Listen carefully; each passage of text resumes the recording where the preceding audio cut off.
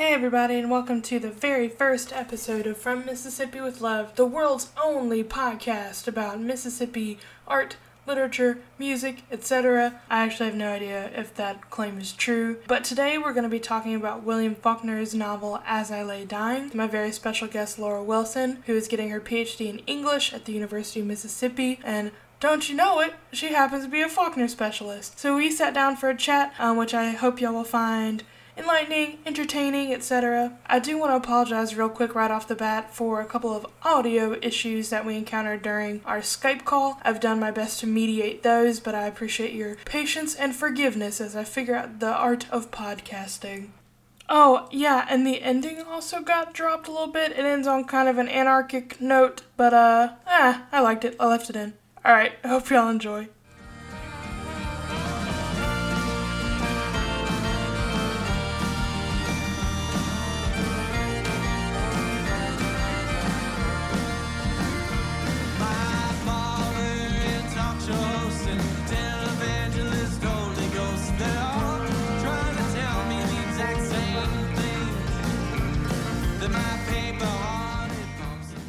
So, Laura, this is the moment you've always been waiting for, and that I've read Faulkner and I'm willing to discuss it. Yes, I do thoroughly appreciate that. Unlike myself, who moved miles to study Faulkner, you moved miles to get away from him. Yeah, well, and that's what I was telling my seminars, that I moved 1,300 miles, and then I was forced to read Faulkner, not while I was in Mississippi. How it's escalated to the point where you're like, I'm in fact going to do a podcast about this. Yeah, I was, kind of into it, though. Yeah. Yeah, and so, okay, so I know, but where we're going to start is, for the people at home, Laura, how did you find yourself in Mississippi? Because I don't think that's a southern accent that I detect. It isn't, no. That's, probably something I hear on the reg about 3 or 4 times a week in various guises. Mr. Faulkner is the reason why I find myself here in weather that's only just beginning to resemble the fall. So I guess the kind of starting point would be around about age 15. And I was interested that you, picked up As I Lay Dying and the seminar text and all. But I decided that I'm a glutton for punishment, so I'll start off with The Sound and the Fury. Oh, wow. As a high schooler, and didn't really think much of it. Knew it was complicated, probably didn't grasp any of the story, but felt like I was, the brightest in the English class for even having attempted this crazy novel. So there wasn't a specific class that led you to it? You just kind of, up and did it? Yeah, so I was always kind of that singled out kind of oddball of trying to get extra reading recommendations and so on. So I can't remember whether it was my request or my high school teacher's kind of desire, but somehow I ended up with a list of, books that people should read, kind of one of those documents. So, expand your reading age and all of this, you're not really, we can tell that you're not feeling intellectually stretched enough by what we have going on in the classroom. Mm-hmm. Yeah, it's like, hey, Laura, it's Animal Farm. And you're like, I get it. You mean the animals aren't just animals? This is the allegory? Do what now? What's that? A bunch of, Christie, read Catch-22, a bunch of things, and it came up there. And so that's my first kind of memory of Faulkner. And then we get to the final year of my undergrad, and there's a special author paper where you can kind of pick from a list of authors, and I ended up in a toss-up between Philip Roth and Faulkner, because I knew probably for around 17 or so that American lit was where my interests lie, as you probably well recall. And hopefully I don't get too much kind of hate from the listeners for this, but can't stand Jane Austen, too many of the romantics. See, I love me a man I can fix. I mean, like if I'm gonna go all in, I'm definitely like still a Byron fan. All of that Lakey stuff, Lonely as a Cloud, not so much for me, and certainly not these Austinian heroines. So apologies all, but so we end up in this battle between Faulkner and Roth. I think.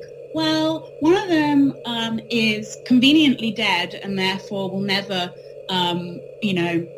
write anything new while I'm working on the project, is unlikely to come out in an interview at any stage and counteract my argument. Little did I know at this stage that Faulkner's probably the most curmudgeonly, the way he answers interview questions is never transparent. So I didn't realize I was going to get someone who was so kind of obtuse when it comes to giving away character symbolism. Yeah, and wasn't he famously, well, like, not famously, but people would ask, hey, why do you keep reusing characters? And he's like, well, it's my book, so, yeah. Basically, yeah, so, like, I can move them around where I want. It might be the same person, I don't know. Or, asking him kind of stuff like, why is it that this character detail doesn't follow? And he's just like, I'm sorry, I don't recall what you mean. Yeah, I mean, obviously before I started really getting into the down and dirty of it, I didn't realize. I mean, now I think maybe Philip Roth might have been a tangle to get involved with. So we ended up reading most of the novels across the semester, and I wrote a kind of, I guess the equivalent would be kind of an honours thesis or a capstone paper on women and sexuality and gender across some of the big novels. So As I Lay Dying, Sanctuary, The Sound and the Fury, which became my master's research topic too.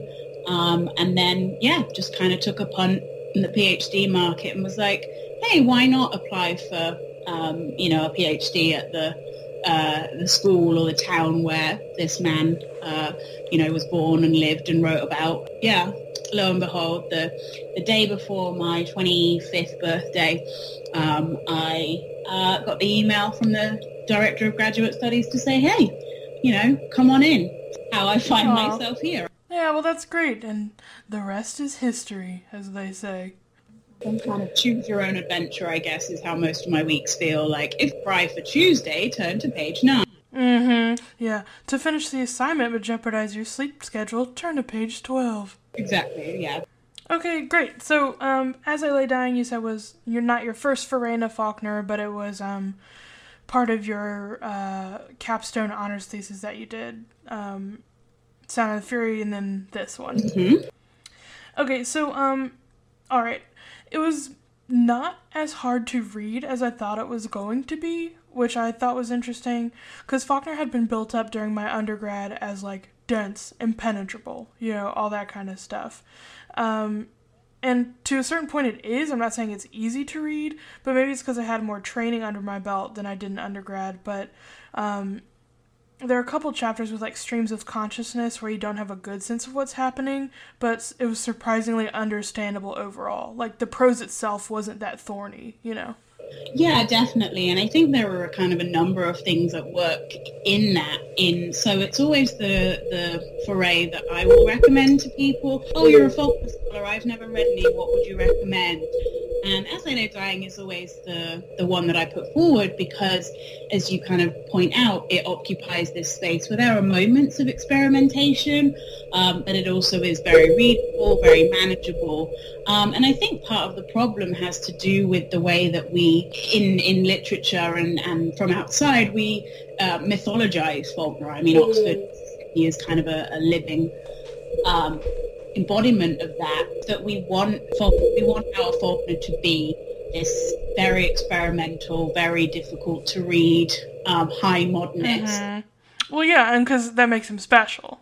Exactly, while still being a Southerner. And so I, again, my prior encounters to moving here with Faulkner were always banded into the group with Hemingway and Fitzgerald and all the kind of high experimental stream of consciousness authors that come with it. And so although I wouldn't say As I Lay Dying gets laid to the wayside because of that, it certainly forms part of that group, say, of earlier or later novels where people go, well, this isn't the Faulkner that I know, because they've been trained in that myth of high experimentation. Yeah, and also, so, like, Quentin Compson, for example, and his kind of, like, recurring cast of characters aren't in this one, which surprised me. Because As I Lay Dying focuses on the Bundren family and their, like, quest to bury Addie Bundren.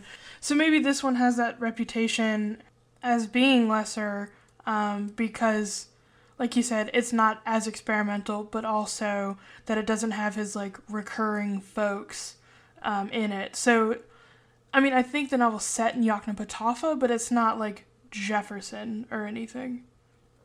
Yeah, and I think you kind of like draw attention to an interesting thing, which is that it's certainly, you know, part of the Yoknapatawpha roll call, but it has a certain separation. So look at the map, the various maps that Faulkner created. There are the river, for instance, features. But you're right, the Bundrens don't seem to have the same interrelated relationships that you see across the Compson novels or the Sartoris novels or the Snopes novels. This is their odyssey. And this is kind of where they live in a vacuum almost. Mm-hmm. Well, and that's like part of the tension in the book, because you've got a couple of moments in the text of like country folk versus city folk when they go into town.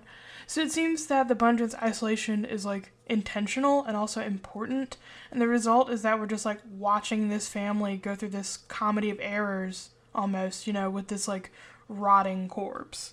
Advertising leg, and I think, you know, the different kind of transformations that take place, and feels to me to be a very sensual novel, but in a very rugged way. So we're, you know, thinking about smells, thinking about decomposition.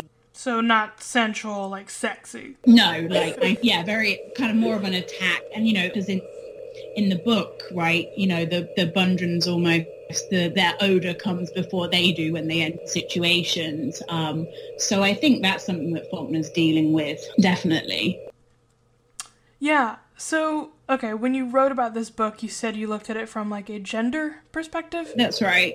So my main fascination in As I Lay Dying, that carries through to this day, but is something that various other scholars have noticed too, is the way in which Dewey Dell obviously works through the novel in being almost the foil to Addie's motherhood.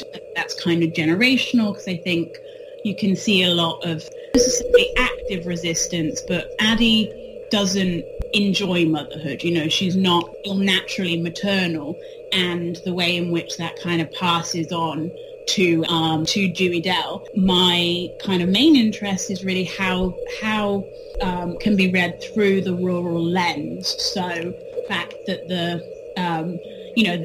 literal kind of insemination, implantation, Dewey Dell is compared to planting of cotton fields, and the floods that will wash away the crops kind of, to me, evokes the turn of the century method of contraceptive method of douching, for instance. So looking at how sex education operated in this time in rural parts of the South kind of contextualizes, or did contextualize, the work that I was doing on the novel. Interesting. So that kind of leads me into something I want to talk about, which is like, you mentioned the kind of agricultural landscape place, right? And I hate to make this too much like an English seminar, but, you know, place and space, different things apparently, I'm told. But As I Lay Dying as a novel is like very rooted in the landscape and the environment, and its sense of place. And I think it's one of those things that it's like not a book about Mississippi, but it made me feel homesick when I read it. Just because it like radiates Mississippi-ness, right? And so like maybe you could talk about why. Because I'm a total Faulkner noob, like I mentioned, so I don't know like why that is.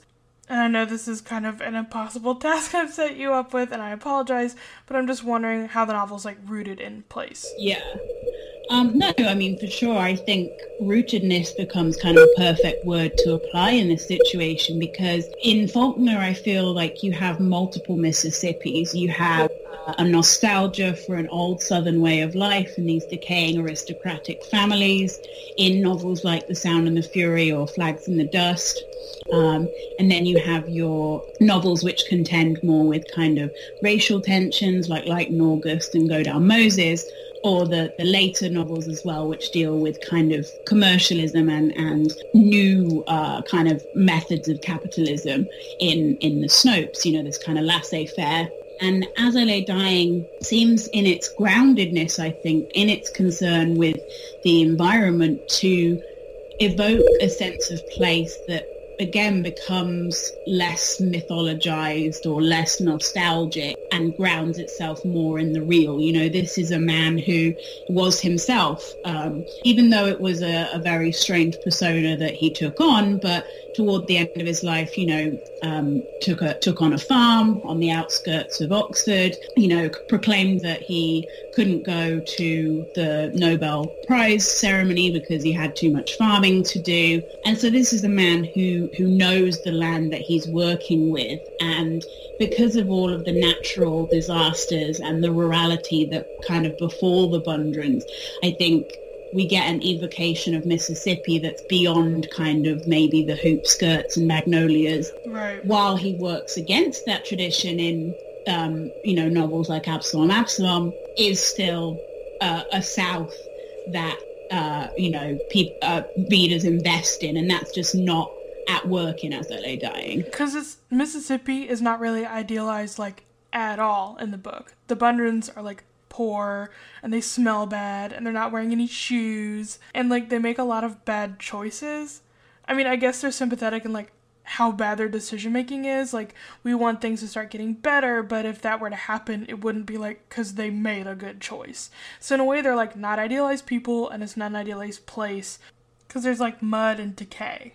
And I think it also, to a certain extent, arguing about the level of humanization of the Bundrins, Faulkner's concentration on these characters, and as you say, do we sympathize? Do we want what's best for them? Or do we, with characters like Ants, for instance, think that they're their own undoing? That kind of, I think, says a lot about Faulkner's choice to take a stereotypically poor white family and give them these interior monologues and multifaceted lives in a way that, you will hear people from outside the South say, oh, you're from Mississippi, does that mean you don't wear shoes? In this novel, and we see the pharmacist kind of citified, gentrified characters comment that way on Dewey Dell, but giving these characters voice and space also, to a certain extent, humanizes the poor white demographic of Mississippi. Right. Yeah, and that's something we kind of discussed in class, and that was awkward because, it was a bunch of people, from Massachusetts, kind of sitting around and talking about, Mississippi experience, how rural Mississippians are, and I was like, oh, yeah. And I think, it's definitely, because it is that type of South, rural South or mythologized South, you will still find, I would imagine, in classrooms, this divide between, well, all I have to work on is stereotypes of the rural South. Unfortunately, sometimes, authors will have to confirm some of those stereotypes while at the same time providing narrative space. You can only imagine, really, and they all have ringworm and... Yeah, yikes. Okay, so, I mean, it was interesting, though, because like you said, Faulkner kind of makes this kind of class issue an issue, like you said, but at the same time, he does give them space, even though they're all deeply flawed characters. So it's how is he trying to represent the rural Southerner? Because in a lot of ways, it doesn't seem great, but at the same time, he's giving them interiority and their own POV chapters, and they're all complex people who are doing things for a reason, but it just turns out very badly. Yeah, certainly, and I think the main kind of scholarly work that I wanted to bring into the podcast is this kind of new mode of examining Faulkner and other novelists around him through the lens of what critics are calling this rural modernity. So this is people like Jolene Hubbs and Benjamin Child, who was a former PhD student here at the University of Mississippi, writing on what texts such as I Lay Dying and other things like God's Little Acre by Erskine Caldwell, but these rural novels about yeoman farmers, white farmers, tenant farmers, what they demonstrate about interactions with the modern world. So another thing that I really enjoy in the novel is how Faulkner shows, you know, the Bundrans coming to terms with going shopping, being welcome in stores, you know, having disposable money, the fascination at the end, right, in the scene with the bananas and the new teeth, the Victrola gramophone, kind of how commercial culture and how modernity finds its way into these rural locations that far too often we've made into a rural-urban divide. And, you know, part of the reason is kind of contextually the mechanization of farming at this time, so the 20s and the 30s, is you get a lot of displacement, and you see in the novel in various moments the ways in which either natural forces or modernizing forces overwhelm the Bundrans and how they cope with their rural state in a modern world that moves much faster maybe than we might expect of rural life. So this is like a moment that is happening in modern scholarship, like we're starting to talk about kind of weakening the divide, like you mentioned, between like rural and urban. Yeah, absolutely. And to do more, and I think your kind of example in the classroom of, you know, stereotyping rural Mississippi demonstrates the need for this work to still be done. Obviously, kind of Dr. Leanne Duck's work and others who have suggested that, you know, the South becomes this scapegoated region where the nation puts all of its you know, social ills, and now scholars are doing more to actually, you know, recompensate, or not quite the right word I'm looking for, but to kind of reevaluate how the South can be viewed as modern rather than pre-modern and agricultural, or, you know, how it needs to be viewed more in dialogue with these urban quote-unquote modern spaces rather than as in direct contrast to them. So in bringing that sense into the critical conversation. We're getting really out of my expertise, but I like learning. I'm super excited to, you know, be able to kind of chat Faulkner with you now, but I'm still waiting for that crossover when, you know, finally the two can meet. Although if you're into him now, Faulkner does have a very, very early short story called Mayday, which you can find as a standalone book with beautiful illustrations done by Faulkner, which does tell the story of a knight called Sir Galwin. What? I've literally never heard of that. Mm-hmm. It's beautiful. So I, you know, I knew we were destined to be friends. I've often had the germ in my mind to write a paper about Faulkner's use of knights. So, you know, I'm sure you know kind of the myth of the Southern aristocrat kind of does come from, you know, feudalism and the Middle Ages and knights and squires. And Faulkner loves this kind of imagery too. So I can't say that I recall any kind of knight imagery in As I Lay Dying, but certainly The Sound and the Fury and in Mayday you have these kind of gentleman characters. I'm interested to see Faulkner's more aristocratic side in other books, because this book is very like low down and dirty.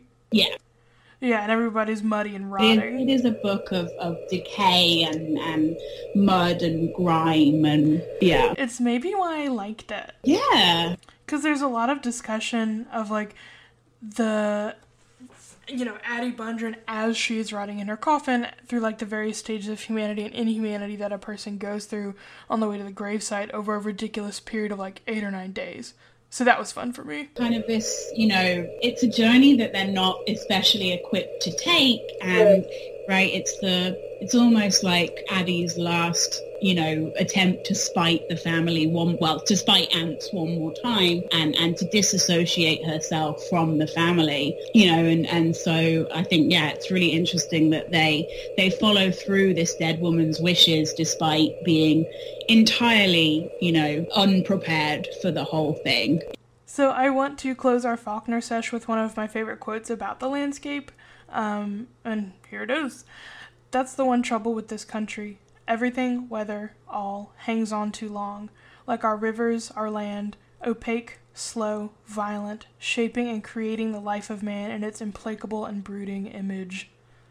Yeah, so I have that, that's also highlighted in my copy. Whoa! It's pink, which way back in my master's, and my note says, "Landscape mirroring the people." Yes, there you go, Byron. Yeah. So, it's definitely like kind of a beautiful landscape, and I love the way that Faulkner's description is almost artistic in a way. Like there's a lot of descriptions where it's almost like a landscape vista painting. Yeah, and I drove out to Water Valley this morning just to head to the bookstore, and there'll be, tracks of road where the road just stretches. It's just you and the fields, and sure, there's kind of some, small houses here and there, or, billboards and so on, but it doesn't take long to drive back into the heart of the rural, even when you have this built-up college town like Oxford in the centre. Yeah, I'm always amazed how quickly you get out of Oxford. Yeah. Just, a couple miles down the road where I used to live, you're so in the middle of nowhere, and you're like, I thought I just came from a college town with a university of 20,000 people, and it's like, oh, you did, you're just out of it now.